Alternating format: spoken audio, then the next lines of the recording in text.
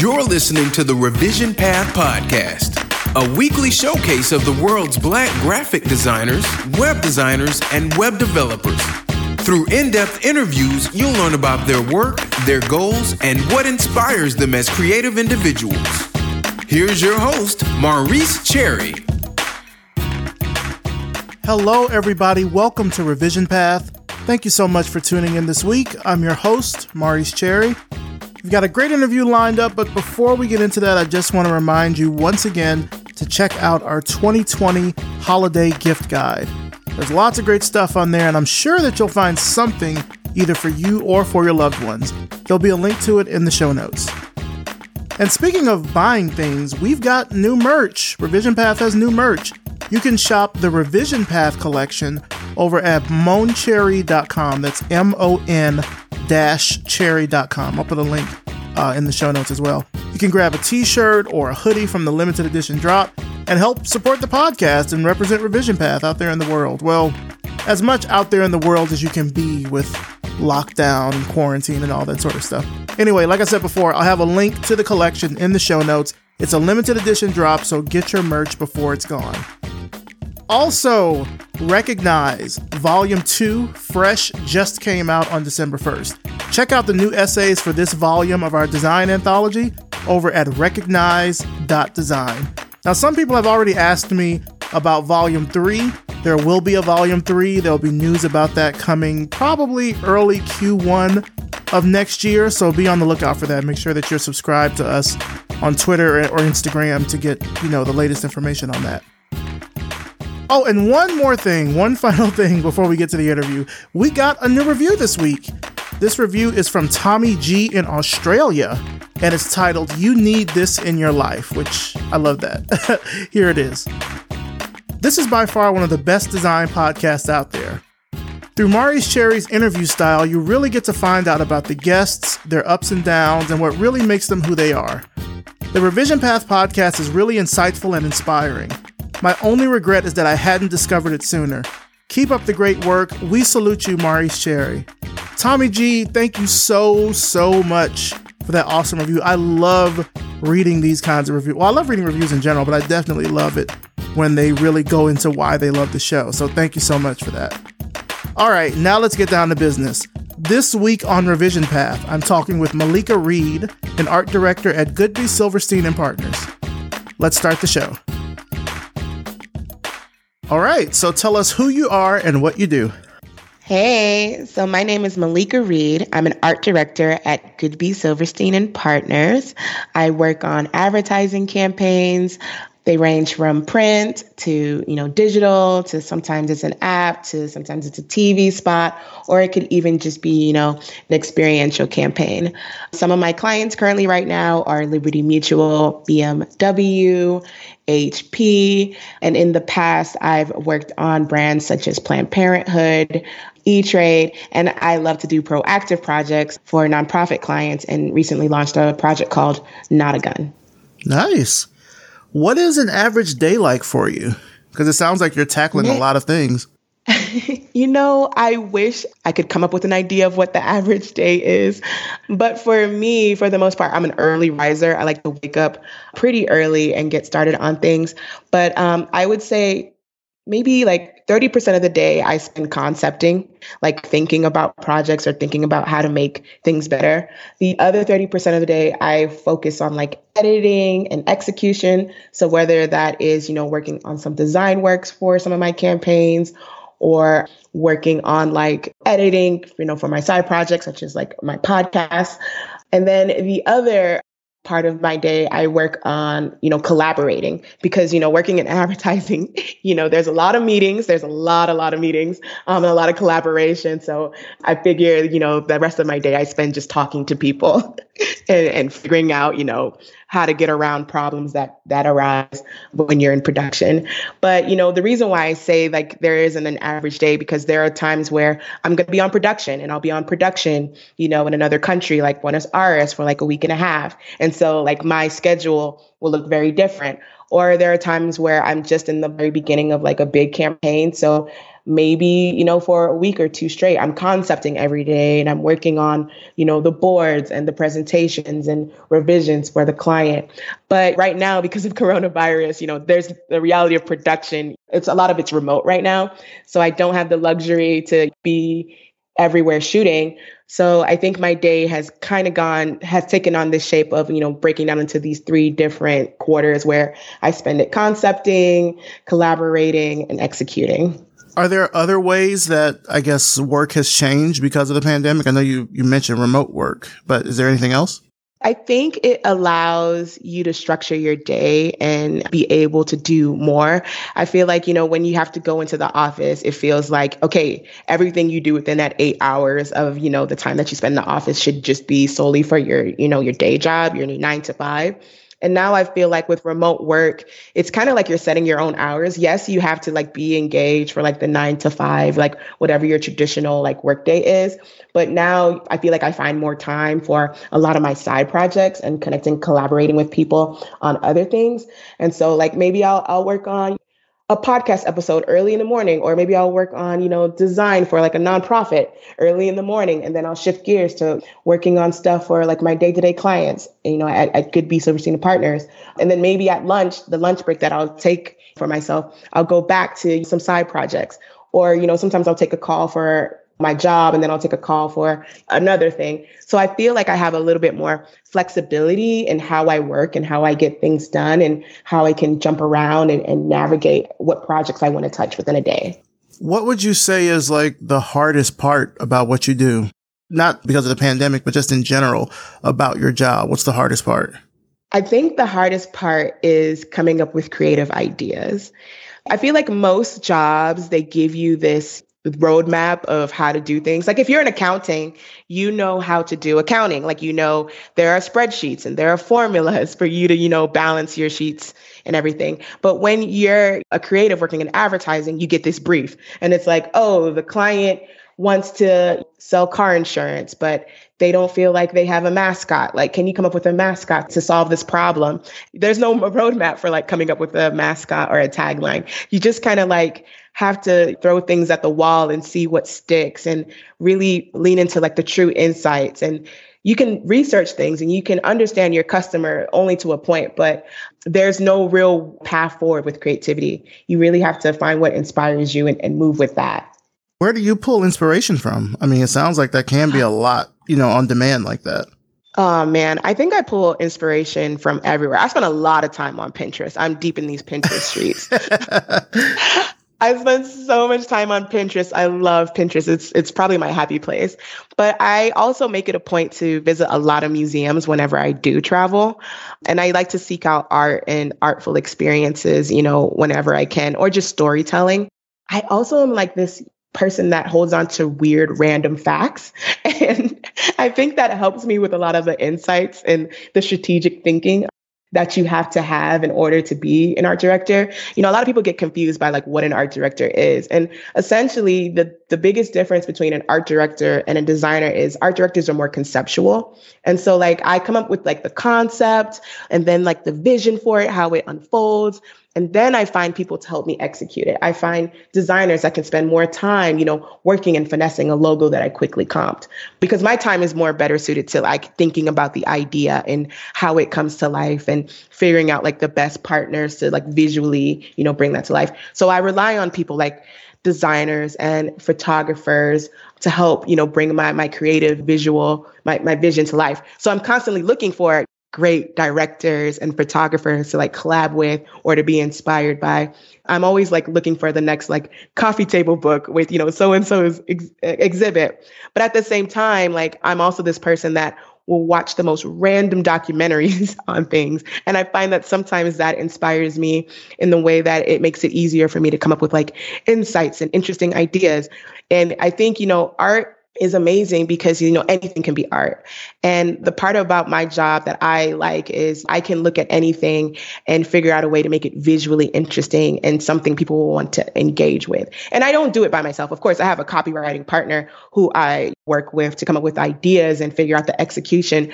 But from the visual point of view, that's the part of my job that I have to go out and seek out, inspiration for. I mean, Honestly, that sounds really fun. Like to be able to seek out all these different sources and like take in all this information. And then now you have kind of this big reference bank of material to pull from when a client comes with an idea. You can say, oh, well, why don't we do this? And then like you can talk about the vision and where it comes from and then pull everything together. I mean, that sounds like a great job. It is. I love my job. And you know what? I do feel like, the biggest part of the art director's job is having a good reference at hand, just to sell the idea through. It's always important to have like really good reference. So I'm always, watching movies so that, I can always like steal frames of like, this is what the lighting will look like. And this is what the set, design can be. So I'm definitely, a reference bank. Is there like anything in particular right now that you're kind of drawn to just, in terms of like your latest obsession? Oh man, I tend to go, it's so funny that you said my latest obsession, because I do tend to get obsessed about, colors or patterns or, different motifs at times. Right now, I'm currently, in Mexico, and I'm actually in Tulum in like the Yucatan Peninsula. And I'm really obsessed with like the Mayan decor. And, since I've been out here, I've just gone to so many ruins and I've gone to so many like artisanal places where they craft things. They make so much from wood.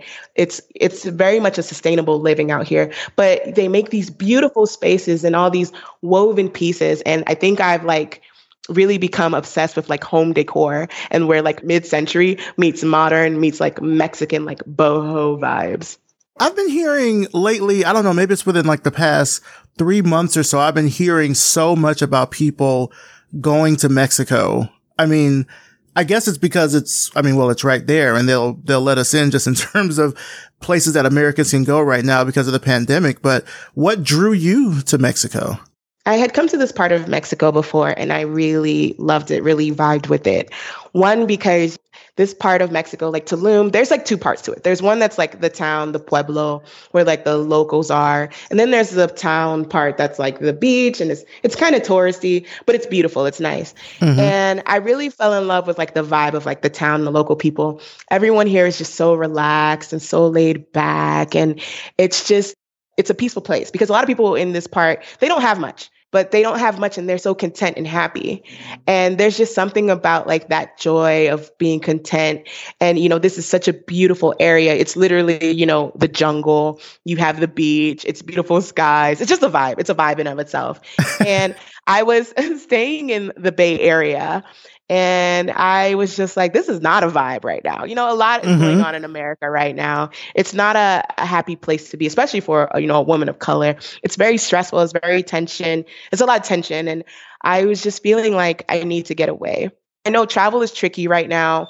So what I did was I figured out, okay, where can I go that's close enough that will keep me within, sort of the same time zone of my office or not too far out of it, that is mostly outside, is tropical climate, because I'm a heat seeker. I love me some warm weather. And I remember that I had such a great time, the first time I came out to this part of Mexico, and I was like, that's it. That's what I'm doing. And I just spent, a couple days on Airbnb searching for the right spot. And I found it. And now I'm here. And now I just don't want to leave. How long have you been there? I've been here for about 5 or 6 weeks. And then I think I'm going to stay until like the end of the year for sure. But maybe I'll extend. Who knows what's happening, with the current, political climate. Maybe I'll be more inclined to come back depending on what happens. Who knows? But right now, this area is like, it's like, come as you are. There's no judgment. I'm learning Spanish. I've gotten way more conversational with it. I don't know if I'm like 100% fluent. So like, I've been able to really experience this place by like becoming more immersed in it, in like the local culture and learning about the people here. And it's just been a lovely departure from like the life that I was living, this past summer in the Bay Area, where a lot of things are indoors. So you don't want to go outside. It doesn't feel safe. And I don't feel like I was like living. I just felt like I was just like working all the time. And now that I'm here in Mexico, I get outside a lot more. I enjoy the beach a lot more. I can go outside and it just Everything's so open and airy. I feel safe here. And I'm just a little bit more just happier. And it's funny because the first time I came out here, I didn't see that many Black people. So I wasn't expecting to see as many Black people as I have since I've come out here. And it's been a wonderful thing. And you know, the Black thing, when you see a Black person in a distant land, how you give them the nod. I'm giving nods all day. People are like, oh, hey girl, what's up? Like, how you doing? It's just so nice and refreshing to just see like the love that Black people get, you know, in this part of Mexico. It's really great. That's lovely. That's lovely. Just for people that are listening, we are recording this on election day. We're recording in the morning. So this is prior to any precinct reporting. So we're kind of in like an idyllic space right now because we don't know what the next thing is going to be. But there's something that you said through all that where you said, I feel safe here.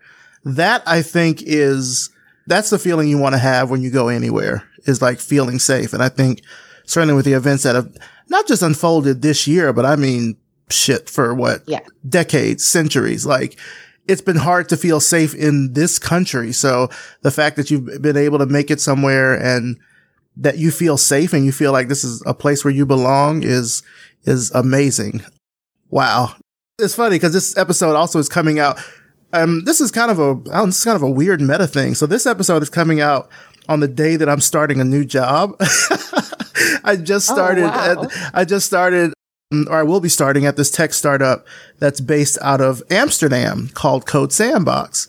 And I mean, I knew about Code Sandbox. An old coworker of mine works there and everything. And I think the thing that sort of intrigued me the most was that it's in Amsterdam, because I was like, oh, I have an opportunity to move to the Netherlands. Possibly, maybe.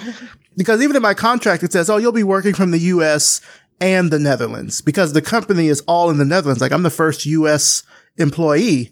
So I'm like, well, it kind of would make more sense if that happened. But, you know, with COVID and travel bans and stuff, that unfortunately is not the case, but it's an option. It certainly played heavily into me accepting the offer. I'm like, wait a minute, I could get out of this country depending on the way things go after the election. So yes, I'll take it.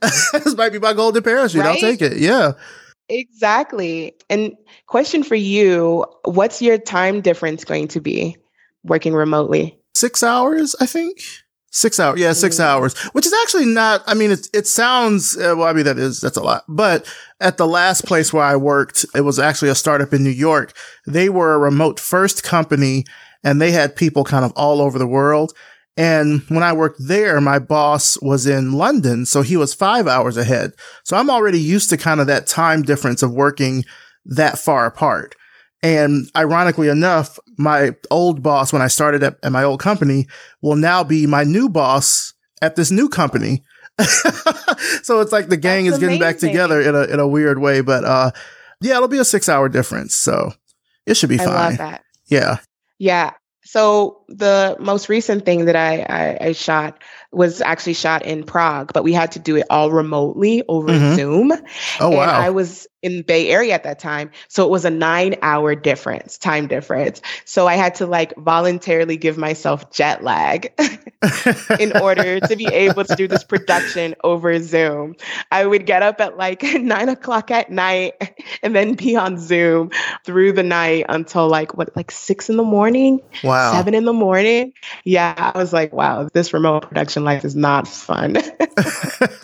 Yeah, I know that the thing with working remotely, and I've worked remotely now for well over 10 years now. And I know that it feels like because of the pandemic, it's kind of a new thing for a lot of people. And I really try to tell folks, like, especially if they're new to it and they're like doing it out of their home or something, like carve out a space, try to give yourself some hours, like these are discrete work hours, because it can be so easy to let work bleed into every other aspect of life because you're working from home. Like, it is way too easy for that to happen. Yeah, I totally understand that. And I think one of the reasons why Mexico is working so well for me is I'm like 2 hours ahead. Well, actually, I was 2 hours ahead until the other day. Now I'm 3 hours ahead. Mexico doesn't do the time difference. So I have my mornings to myself, mostly like to go out and venture. And then I'll come back around noon. And then from noon until like the rest of the day, I'm like working online. I'm in work mode. So it's nice to kind of be able to break up my time that way, because I feel like I still get to live my life and enjoy my mornings for myself. And then, put my head down and get to grinding. Yeah, that's the thing. I mean, once you really start getting within a flow, and it's probably easier, I think, if you're, I don't know. I'd say it'd probably be easier if you're an entrepreneur because you can really set your hours. But after a while working remotely, like when your prime, like work focus hours are. And oftentimes it may not line up with the hours that you had when you were in the office because it was just a different environment, different space, kind of thing. So that's good that you kind of have the mornings to sort of like ease into the rest of the day like that. Yeah. So let's, kind of switch gears here a little bit. We've been talking about your work. Where did you grow up? Where are you from? Oh, man. So I was born in Brooklyn, New York. I'm an East Coast girl, but my family moved to South Florida when I was, in like elementary school. And I spent half the year, like I'd be in school in South Florida, Fort Lauderdale area. And then the other half of the year, I'd be in New York, Christmas, spring break, and all of the summer, like all of the summer. So I feel like I grew up between, Brooklyn and, Fort Lauderdale. My family, they're Caribbean. So my mother, she's British Jamaican. And my father, he was from Trinidad and Tobago. So you walk into our household, there's so many different accents. You never really know like what's going on. You have New York accents, British accents, Jamaican accents, Trini accents.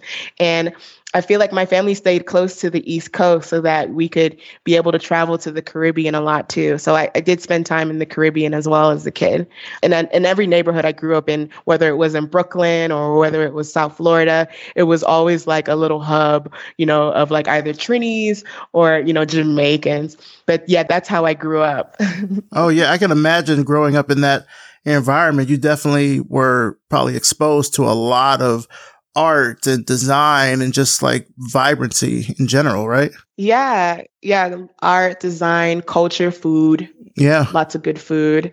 And music. Music is so big in the Caribbean community, whether it's, reggae roots or, fast-paced dance hall or soca. Like, Caribbean living is very vibrant, very colorful, very much like a celebration of life. Me and my family, we like to go to Trinidad and Tobago for Carnival every year. Even though, Carnival is shut down, it's kind of sad this year, but it's such a celebration of life. And when you look at the costumes, when people wear them on the road, as we call it, the road where the trucks are and the big parade is, you'll see that the headpieces and the makeup and everything, it's a full on affair and it's just colorful and it's vibrant. And it's my favorite time of year. Carnival truly is my favorite time of year. Yeah. And I think that's also something that's where I get my love of color and bright, loud patterns from. I was picking up on a little bit of a Trini accent earlier. So when you said that, I was like, aha, I got it. When did you kind of know that like advertising when did you know that this was something that you wanted to do? Well, see, that's the funny thing is I studied advertising in my undergrad and I didn't study it on the creative side. I studied it thinking that I was going to go into like account management or like media production or media buying. And I went to journalism school at Florida International University in Miami. And I just found advertising just to be so interesting. You get to work on so many different clients and projects, and there's like so much interesting research that goes into it. And I always was like a big fan of like print ads and commercials and just, TV. So I thought advertising was just a cool industry. But it's just funny because I didn't really give much thought to the creative side until after I graduated and got my bachelorette. Nice. My bachelor degree. How did you first kind of break into working in the advertising industry? Was it just right out of college? You started at a firm? Yeah. So right out of college, I started getting, internships, and I went to this one place, in New York City called T3, and they were a dope advertising agency. And that was like my first, like, wow, they make really dope, cool, creative work experience. But around that time, there was a recession and it was hard for me to find like full-time work after like I did all these internships. So then I shifted gears and I started working with nonprofits and, doing marketing and development work. So it was still like me getting like my marketing fix, my design fix, but I was doing it for, nonprofits, which is also something that is near and dear to me, is working with communities and trying to uplift people and make things, better for everyone. So it felt like a good shift for me. But after a while, I realized that there's a lot of admin work when it comes to, running nonprofits and doing development and fundraising. You have to be comfortable and good at asking people for money all the time, like all the time. Yeah. And I was like, man, I really don't want to ask people for money all the time. But I really loved the event planning. I loved the design of it. I loved bringing together like the annual fundraisers. Like I really excelled at that. I was really good at that. And so I remember I had heard about Miami Ad School a while back because the university that I went to in Florida had a graduate program with Miami Ad School. And, they had an art direction program. And I started thinking about it. I was like, what if I give advertising another shot? Just because I didn't land the right job for me the first time I was, applying for jobs, maybe the account side isn't for me. Maybe I need to be on the creative side. I'm loving all these creative things I'm doing. I had bought a camera and I was doing photography on the side. I was doing all these creative things. And so I was like, all right, I'm going to go back to school. I'm going to get a portfolio because nobody trying to give me the time of day. No one was really trying to take me seriously when I said, okay, I want to go to, be an art director and coming on the creative side. They were like, girl, you need a portfolio. So I was like, all right, I'm going to do this. I'm going to shift gears, and I am going to go back to school, study art direction, and be the best creative I can be. And so I did that. I switched gears. I, got to Miami Ad School, started studying art direction. I was like, this is it. This is it for me. Because I also like writing, but I knew art direction was right for me because I'm very much a visual person and I love curating things. And I think that you have to be especially good at curating things as an art director because you're making so many mood boards and you're pulling so many references and you're building out these worlds. In ad school, they teach you how to curate and they teach you how to use a camera well, and they teach you how to edit footage and they teach you how to, design logos. And it seems like you wear so many different hats and you touch things in so many different ways. And I was like, yes, that is for this girl because I love doing too many things all the time. And this will probably be the best use of my time and energy, as a creative person, is to learn how to do everything well, just be able to touch a lot of the projects in different ways. I went to Miami Ad School and I went to the Brooklyn location, which, was wonderful. And I worked full time while I went to school full time. And it was hard. It was a hard 2 years of me, finding jobs that would allow me still enough time to be able to dedicate to school and learning and building out my portfolio. And then when I graduated from, Miami Ad School, I started getting, more internships, and I landed at this one small shop called SS&K. And it felt like it was just the perfect place for me because they had so many nonprofit clients, but then they also had so many consumer facing clients. And I was like, yes, because I have this, nonprofit background, understanding like how nonprofits work and, the clients on that side. But I want to move forward and I want to work on, big brands. And it seemed like the right fit. And they were like, yeah, we want to hire you on. And they were the ones who gave me my first full-time shot at it being an art director. And that's just where it all began. I actually was working on the stuff that they were doing after his re-election. They had some cool design work, and then they worked on the Obama Foundation. They did a lot of the design work for the Obama Foundation, and they still have a lot of political ties and everything with Obama. And it's just great because, they did such good stuff with Obama and other smaller nonprofits. That's where I worked with Planned Parenthood. But at the same time, they had, big clients like E-Trade and HBO. They did some amazing work for HBO when I got my first start there. And that was also one of the reasons why I wanted to be there. I think for people in advertising, it's really important to see the work and look at the work and decide, okay, is that the type of work I want to be? Then maybe this shop will be the right fit for me. So I have a kind of interesting, I guess it's like a anecdote, not really a story, but I met Lenny Stern from SS&K. This was probably, when was this? 2009, I think. So I was working for AT&T in 2008. This was like, during Obama was running and everything. And I was so inspired by his campaign and I hated my job so much that when he got elected, I quit, I think 2 weeks after, like we had a staff meeting, I quit in the staff meeting because I was like, yes, we can. Yes, I can. You know, like if Obama can do it, I can do it. I'm going to break out. I'm going to start my own studio. And one of the first big clients that I had in '09 was a political campaign here in Atlanta. It was a mayoral campaign. And the woman who was running, her name is Lisa Borders. She was running for mayor. She ran initially, had dropped out to care for her parents, and then she was thinking of getting back in the race. And now she was getting back in the race at like a really sort of like interesting and tense time, because you already had the front runners. It was Kasim Reid, who ended up becoming the mayor, Mary Norwood, other people were running. I think there were maybe 9 or 10 people running, and she was kind of jumping back in the middle of the race, the only Black woman in the race, kind of jumping back in to say like, I got this. And now like the Borders family has ties in Atlanta in terms of like civil rights movement. They're a pretty well-known family, but she's jumping back into this, seeing like everything that social media and technology has done for the Obama campaign. And like, I ended up working with her campaign, and like the initial directives were kind of like, we want what Obama has. Now, keep in mind, this is 2009, first set of municipal races after Obama got elected. There's no playbook for any of this stuff. Like, like the people that have been doing it, nobody knew like how to do this. Like, I guess we can do it. Like at one point in time, we even used Gotham. Like we were just trying to be like Obama, but like we were trying to figure out like, how do we get that same sort of like energy, but like distill it down to like a city's mayoral race. And it was tough, but we met Lenny Stern.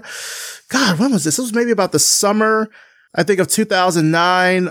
One of the other people who was one of my partners that worked with me, his name is John Birdsong, had connections to him, and we had met because he was like, yeah, I see what you guys are doing down in Atlanta with the Borders campaign. And I'm like, what? Cause I'm like, it really was like me and maybe 2 or 3 other people were working in this like small campaign trying to make it work.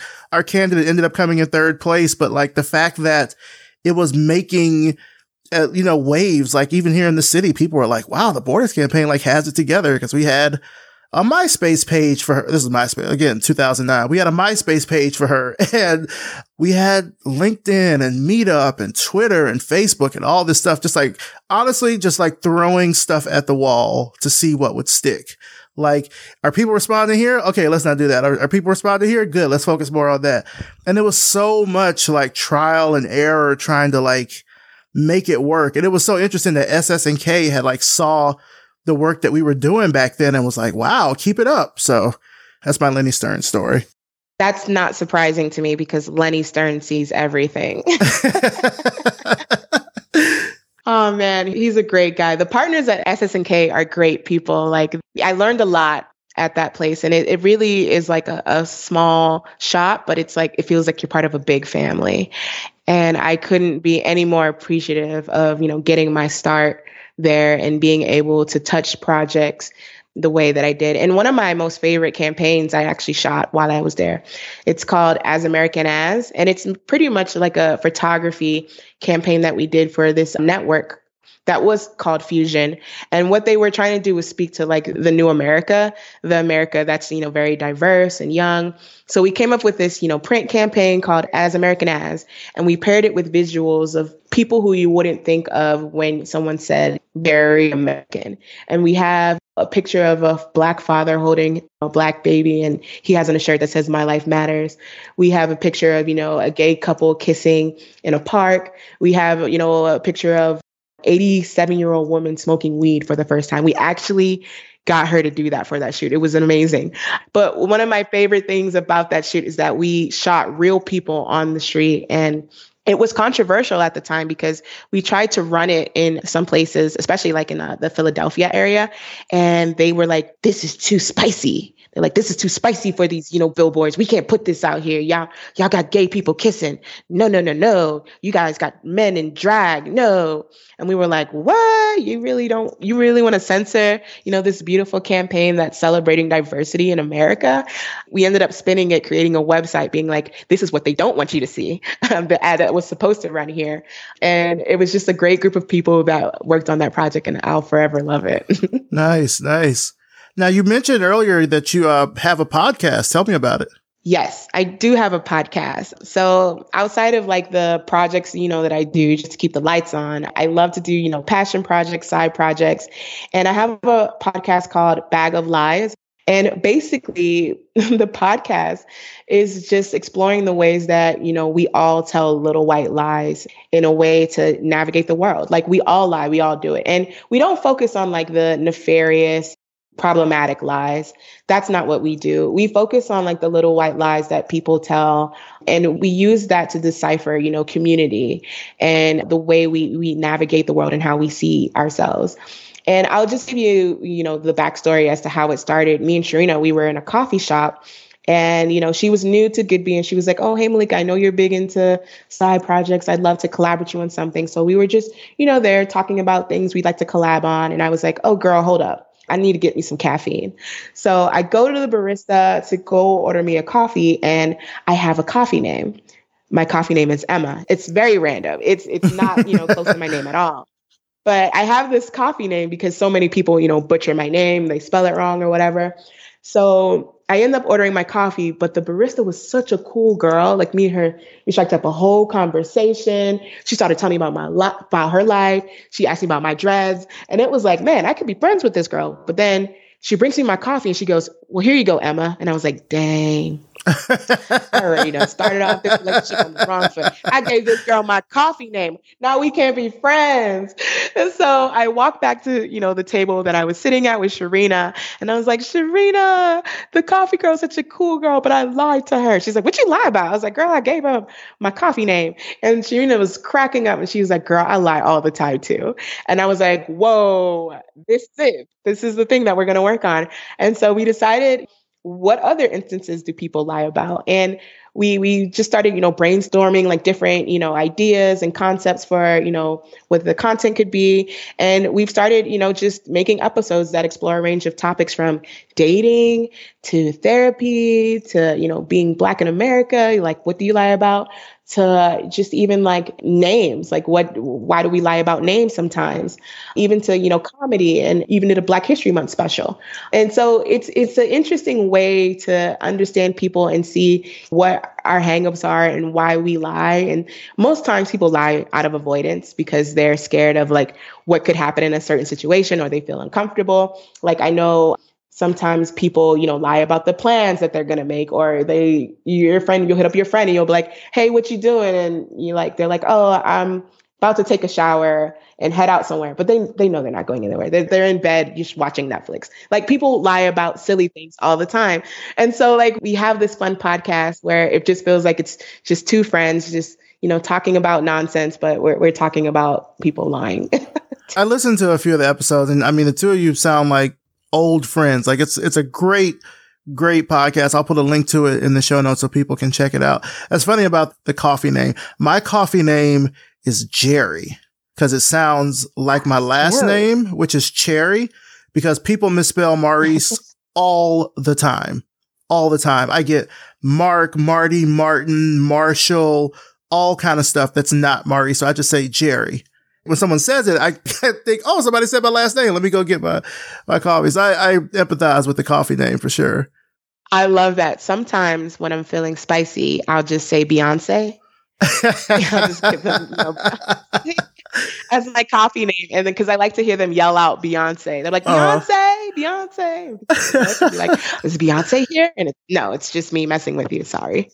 It's interesting, about how we kind of do tell, little white lies and stuff all the time. And it got me to thinking about how or I guess it's more me pontificating, just thinking out loud. Like, I wonder how people's behavior around lying has changed because of the pandemic. I mean, it's one thing to say that you're not available because of, I got to do this. I got to go take the kids here. I got to go do whatever. But now, depending on where you are, people are mostly at home. And I know I've told many a lie to get out of a Zoom call, to not have to sit in on something like, oh, what's going on with your camera? Well, okay, the camera thing started out as a white lie, and then it just got into me saying, unless I'm getting paid, I'm not getting on camera. And they're like, oh, okay, all right. I feel that. I like that energy. Because I got to set up my ring light. I got to pick my hair out. Like, if we're just doing like a 30-minute catch up, come on. The phone still works. We don't have to do Exactly. it amazes me how quickly everyone all of a sudden is like, we now have to do video calls because no, we don't. We really don't. I will die on that hill. We really don't. I'm with you. The lie that I tell when I like need some alone time is like, I'll tell people, oh, I'm running to the grocery store. And people accept that as an excuse because we go to the grocery store now. Like that's the one escape so if I just want to like be offline and I don't want to be bothered and I don't want to join calls, I'm like, I'm not free at that time. That's when I go do my grocery shopping. Nice. It's the only excuse I can come up with. Now you mentioned, I think I probably saw this in a presentation or something, how you're really into typefaces. Do you have like a go-to typeface that you really like? Ooh, I love me some fonts. Well, right now I'm into like the more of the chunky like serif fonts like ITC Grouch or like Recoleta. I love those like beautiful, like old school chunky fonts. Yeah. But there was a time where I was really into like sans serif clean fonts. Like you mentioned Gotham earlier and I was like, oh, I miss using Gotham. Gotham is such a beautiful round, just a beautiful font. Yeah. But then I also love like trade Gothic. Like I love a good industrial font that's just clean. I love type. And my friends, they get annoyed with me sometimes. Like we'll be on like the subway and I'll look at ads and I'm like, oh, why'd they use that font? And blah, blah, blah, blah. The kerning is terrible. The lettering is awful. And everyone's like, okay, we get it, you font snob. But I can't help myself. I literally can't help myself. But, typography is just such a way to convey emotion with your words. Like the font that you choose can really help shape like a message. Yeah. And I love looking at like movie titles and supers. And then I just love looking at, beautiful print ads. Like I love, simple visual imagery, but there's just something about type where I can, like, if I'm working on a branding project, I will spend days like looking at fonts to really get the right font that will convey the type of emotion I want it to convey. Oh, you are so speaking my language. I have a poster. It's hanging up right here in my studio. I'll just read it out to you. It's a poster about typography. It says, it's like a love letter to typography. It says, "Dear typography, I know you don't get enough credit for what you do. Few people are aware of your existence, and fewer people know how much you influence the things they like. It's difficult because you always remind us of something else. I want you to know that I see you. If you ever feel insignificant, consider this. If it wasn't for you, no one would have any information, and this wouldn't be a very good poster." Oh my God, I need that poster. Did I write that poster? Maybe I wrote it. It's from an artist called Christopher Lee. I have, I think, 3 of his pieces in my apartment. I don't know if he still does the post. I have to look him up and see. But yeah, you mentioned Recoleta. I just used Recoleta for a branding campaign like a few months ago from Latino Type. I love those kind of like chunky, sort of like vaguely retro kind of serifs. Like it reminds me a lot of like typography from like the 70s. It's really, really, really good. Well, it's interesting how also typography will tell you about like what your cultural climate is. Yeah. Like when Obama's campaign came out, we were very much into these clean, classic type, like the Gotham, because we were in like this modern era where, everyone felt like we were making progress and moving forward.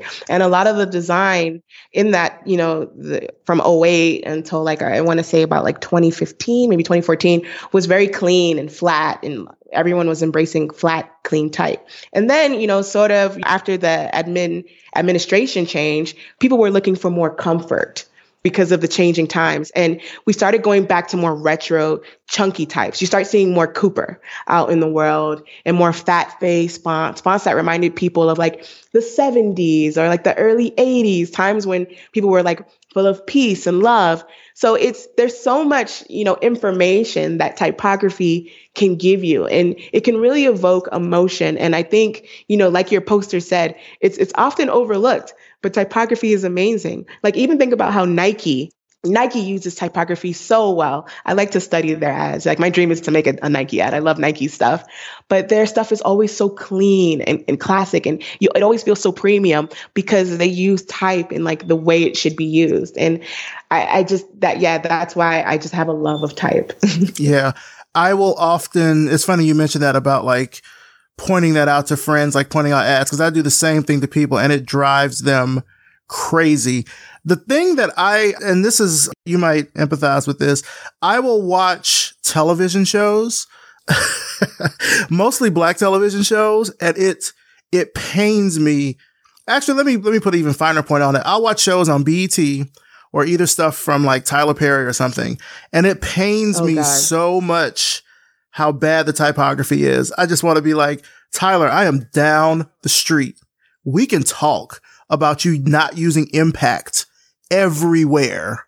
Like, find a different typeface. That's just me though. I mean, I see impact so much and I'm just like, use something else. Use something else. Like, to me, that's forever burned in my mind as like the meme font. Like when you see it used on memes on the internet. It is. But I'm like, can we not keep, like, can we not keep using impact? If you use impact so much, it no longer has an impact.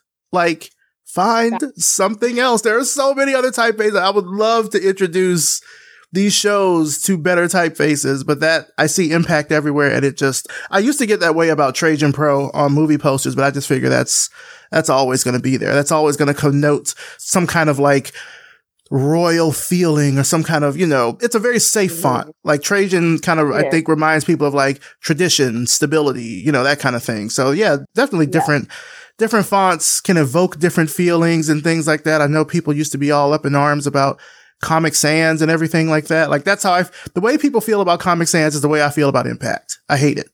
Yes. I mean, Impact is an awful font. I'm there with you 100%. But if you do get in touch with Tyler Perry, I'd like to talk to him too. I feel like there's a lot of ways we could push his craft. But shout out to him for making content, though. That's true. That's true. I've not been to the studio, but I've definitely seen lots of pictures and like all the studios have Impact font on the building. And I'm just like, oh, Tyler, we got to talk. I'm actually really trying to talk to someone from Tyler Perry Studios for the show, not to rant about Impact, but just to kind of get a sense of like what the inner workings are. Cause I think, as people outside of that bubble, we sort of see everything that Tyler does, and it's with great volume and with great speed. Quality is, it depends on kind of what your taste level is or what you like or what you get into. But like, you can't knock the hustle. Like, the fact that he's doing what he's doing on the scale that he's doing is definitely very impressive. I just kind of want to get a sense of like, what's the creative like behind the scenes? Like, I'm just super interested in how he manages to pull all of that together so quickly. Right. He must have like a very big team. Yeah. If you could go back and talk to young Malika, like fresh out of FIU, what advice would you give her? Oh, girl, don't be so self-conscious. Oh, man. I used to care so much about what people thought about me, what their opinions were about me. And now I just embrace, me for who I am. And I think a lot of people want to work and collaborate with me because I just embrace authenticity, and I want people to show up as their most authentic self. And if I could go back to and talk to my younger self, I'd be like, don't be afraid to take risk, and don't be afraid to be yourself and embrace yourself. Don't try to mold yourself to fit everyone else's expectations. You're dope the way that you are. And it took me a long time to understand that, and to understand my own like value, and that my upbringing, everything, about me brings value to what I do. And I didn't see that as value. I thought it was something I needed to shake. I thought I needed to be different in order to, fit into the working world. But once I started, embracing my roots and the things that, make me who I am, I feel like my work got better. My execution of things got better. I needed to, really infuse more of like my taste into my work. And for a long time, I feel like I waited for people to give me opportunities. And now I create my own opportunities. I don't wait for people to give me anything anymore. If I want to do something, I'm going to go out and figure out a way to do it. And I think a lot of young people aren't taught that. They're not taught that you can create your own opportunities. They're taught, go to school, learn this thing, do it well, so someone will hire you and give you a paycheck. They're not taught, hey, pursue your passions, learn to be the best at your craft, and create your own opportunities. that's also a way forward if I could meet my younger self. Who are some of your like influences and people that have like helped you out along the way to get to where you are? Because I definitely can sense the passion behind the work that you do. And certainly you bring a lot to the table with your enthusiasm and authenticity and ideas. But like, who are some of the people that helped you to get to where you are today? Well, I would say that the women in my life, like my mother and my 3 aunts on my father's side, have definitely been like my biggest supporters and the people who, have inspired me the most to work hard. But then like outside of like my family, because I'm part of a huge family. I'm actually 5 of 6 kids. I got brothers and sisters, cousins and nieces and nephews everywhere. Outside of my family, I've just been incredibly, blessed with just a big network of, a range of people who come from different backgrounds. I have, friends from when I worked in nonprofit who were getting their PhD in, like really important studies of like, man, I'll probably butcher the title because these people are just so smart, but like, really smart people who were, making waves within like the nonprofit community in terms of like fundraising and development and creating spaces for, underserved communities. And then I've had really great mentors on the advertising side that have really inspired me. And some of my closest mentors right now are 2 white dudes from South Africa. They're like, these really dope creative directors who have really elevated me and shown me what it takes to be a leader and how to be a good, creative director. They really empower me and they push me. And then on the other side, I have like really great, women in my life who aren't maybe creatives, but, they work within the advertising space in different ways. Like people like Leslie B, who, does hiring at Goodby. She's great. And, she always, inspires me and pushes me to do learning opportunities. Like she pushed me to go to Work It, which is like a podcast conference festival last year. And she helped me find funding, to go there. And at first I was like, I don't think I have time to do this. She's like, you should go, it'll be good for you. And like, she really like tells me to go out and push myself to make space for, new learning opportunities. So that's great. And then I have, my mentors that are, from the Black community, like Ronnie and Anthony, who are really dope ACDs, associate creative directors, who I worked on the Not a Gun campaign with. They've been really great at, uplifting me and showing me how to use my voice and not being afraid to tackle difficult things such as, police violence against Black people and putting work out in the world and being okay with it. They've been, great mentors of mine. Because one of the things that you'll find in advertising is there are Black people, but the majority of them are Black men. And so it's really hard to find other Black female mentors. And so now that I'm in this space, I have all these mentors that are giving me advice and showing me how to lead. I'm looking at myself not as like the only, because we tend to do that. We're like, oh man, I'm the only in the room. I'm looking at myself as like, I'm the first. I'm going to be the first to be here. Like I was the first Black, female art director at Goodby when I was there. And I was the only Black creative when I was there. But then they started hiring a bunch more. And now that I'm there, there's, a handful more, Black creatives, and it's great. And I got to hire, more Black female creatives. And so me thinking I'm going to be the first is going to open the door for people to be the second, the third, the fourth, and the fifth. So I'm now looking at myself to be like my own mentor by learning from my mentors on how to lead and how to create spaces for them.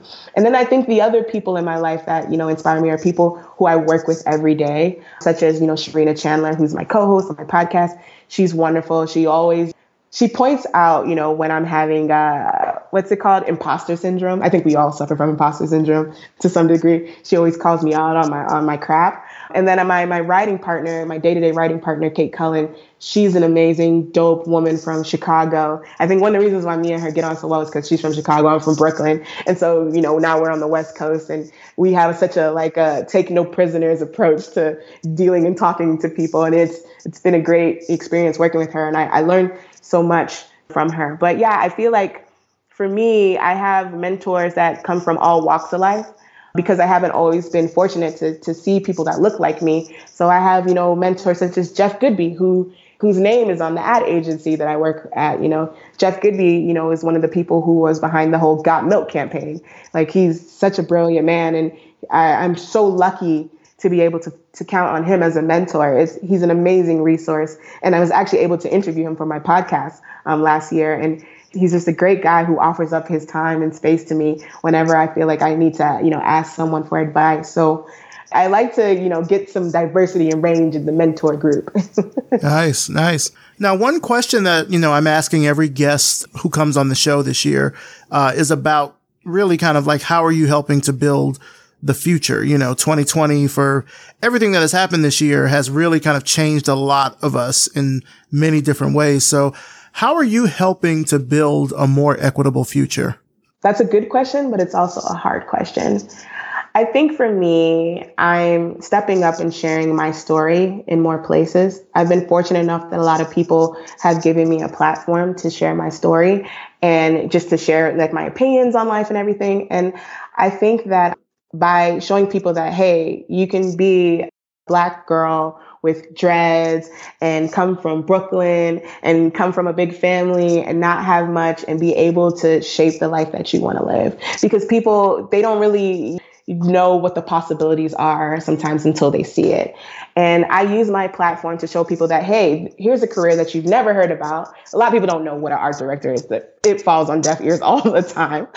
I'm an art director. I do these cool things. My job allows me to travel the world, to film awesome things, to interact with cool people, and, to build brands. And I think by, sharing my story, I'm able to inspire others to be able to go out and pursue their passions. The other thing is with the work that I make, I like to, build awareness for, different causes. And I know that not everyone is able to create the type of campaigns and work that I do, specifically like Not a Gun, which is, it's not even just an awareness campaign. It's also, there's outcomes there. Like if you sign the petition at notagun.org, you'll be able for us to get, more training for, more unbiased training for police officers so that we can work on, police brutality in America.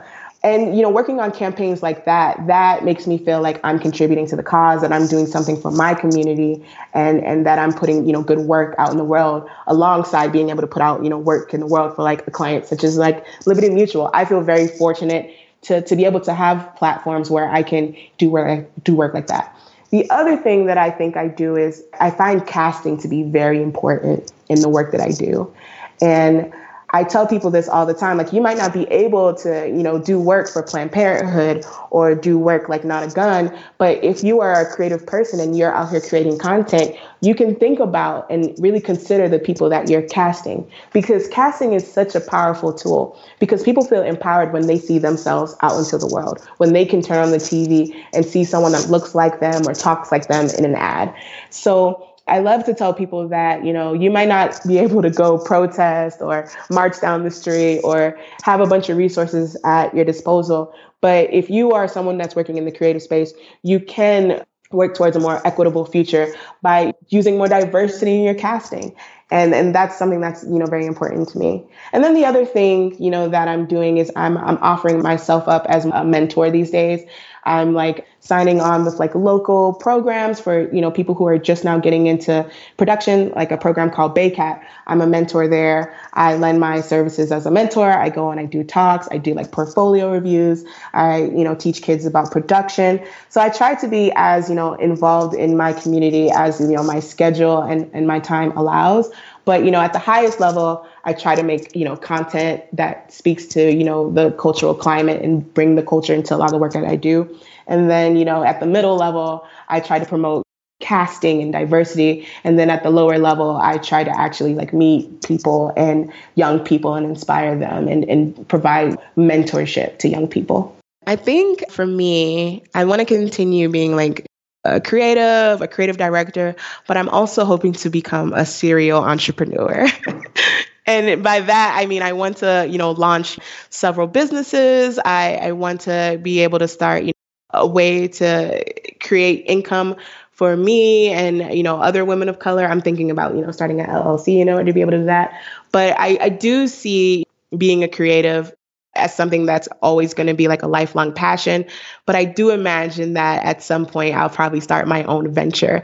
And I don't know if that's starting my own creative shop or if it's, starting my other side hustle passion businesses, because I'm really into interior design. I've also had a dream of like building homes and renovating them. But I think the great thing about being an art director or just being a creative in period is it teaches you a lot of skills that allows you to be able to pivot in your career and do a lot of different things.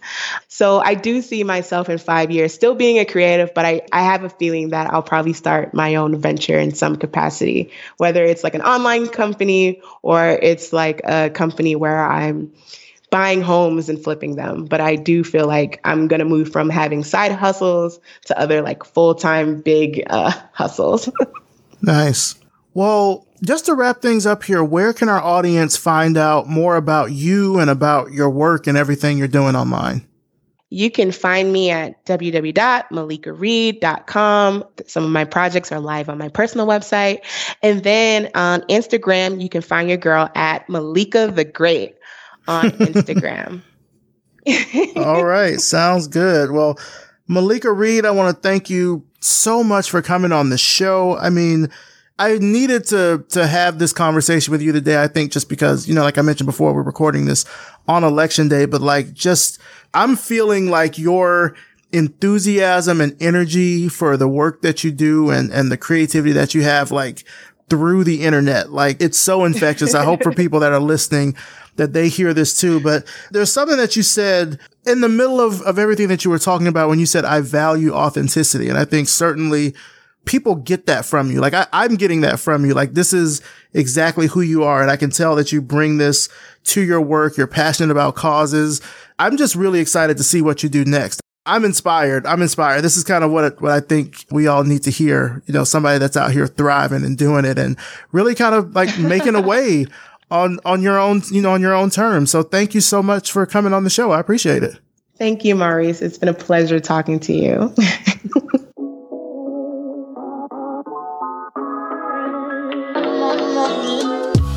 Big thanks to Malika Reid. And of course, thanks to you for listening. You can find out more about Malika and her work through the links in the show notes at revisionpath.com. Revision Path is brought to you by Lunch, a multidisciplinary creative studio in Atlanta, Georgia. Are you looking for some creative consulting for your next project? Then let's do lunch. Visit us at yepitslunch.com. I'll put a link in the show notes. This podcast is created, hosted, and produced by me, Maurice Cherry, with engineering and editing by RJ Basilio. Our intro voiceover is by Music Man Dre, with intro and outro music by Yellow Speaker. So what did you think of this episode? Hit us up on Twitter or Instagram, or even better by leaving us a rating and a review on Apple Podcasts. Just like I did with Tommy G's review from Australia, I'll read it right here on the show. As always, thank you so much for listening, and we'll see you next time.